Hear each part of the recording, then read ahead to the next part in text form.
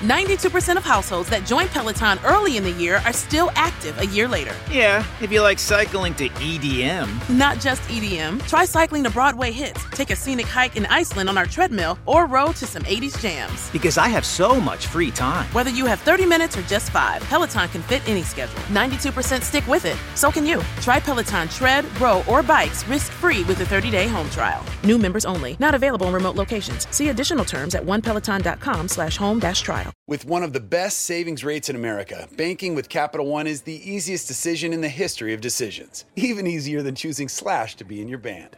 Next up for lead guitar.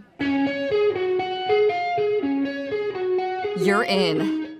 Cool. Yep, even easier than that. And with no fees or minimums on checking and savings accounts, is it even a decision? That's banking reimagined. What's in your wallet? Terms apply. See CapitalOne.com/bank for details. Capital One N.A. member FDIC. Moral compass and religion. I've always felt the sense that every religion has a way of expressing how we view not only our world, but how we reach our ultimate goals in life, and in many religions, the afterlife. In this sense, for many around the world, it dictates how we view our world and the world around us. It dictates how we behave towards others. But I have always had this naggy sense that religion, not necessarily belief in a higher power, dictates so much, and under this umbrella of religion has allowed many to be abused physically and emotionally.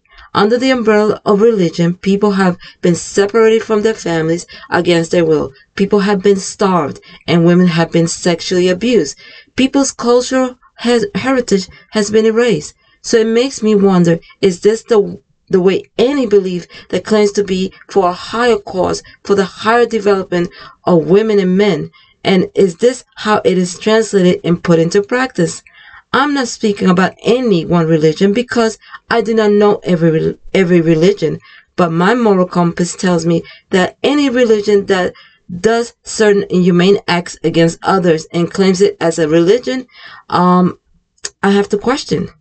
I also believe that religion is tied up with a culture and a society's accepted ways of doing things. I like my religion.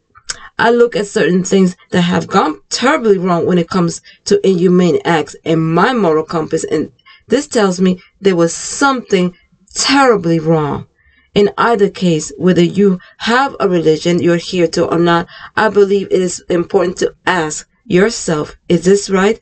Also, are things my religion says or is asking of me to do, is that right? But for now, remember, life is for the living. Live it. Till next time, stay well.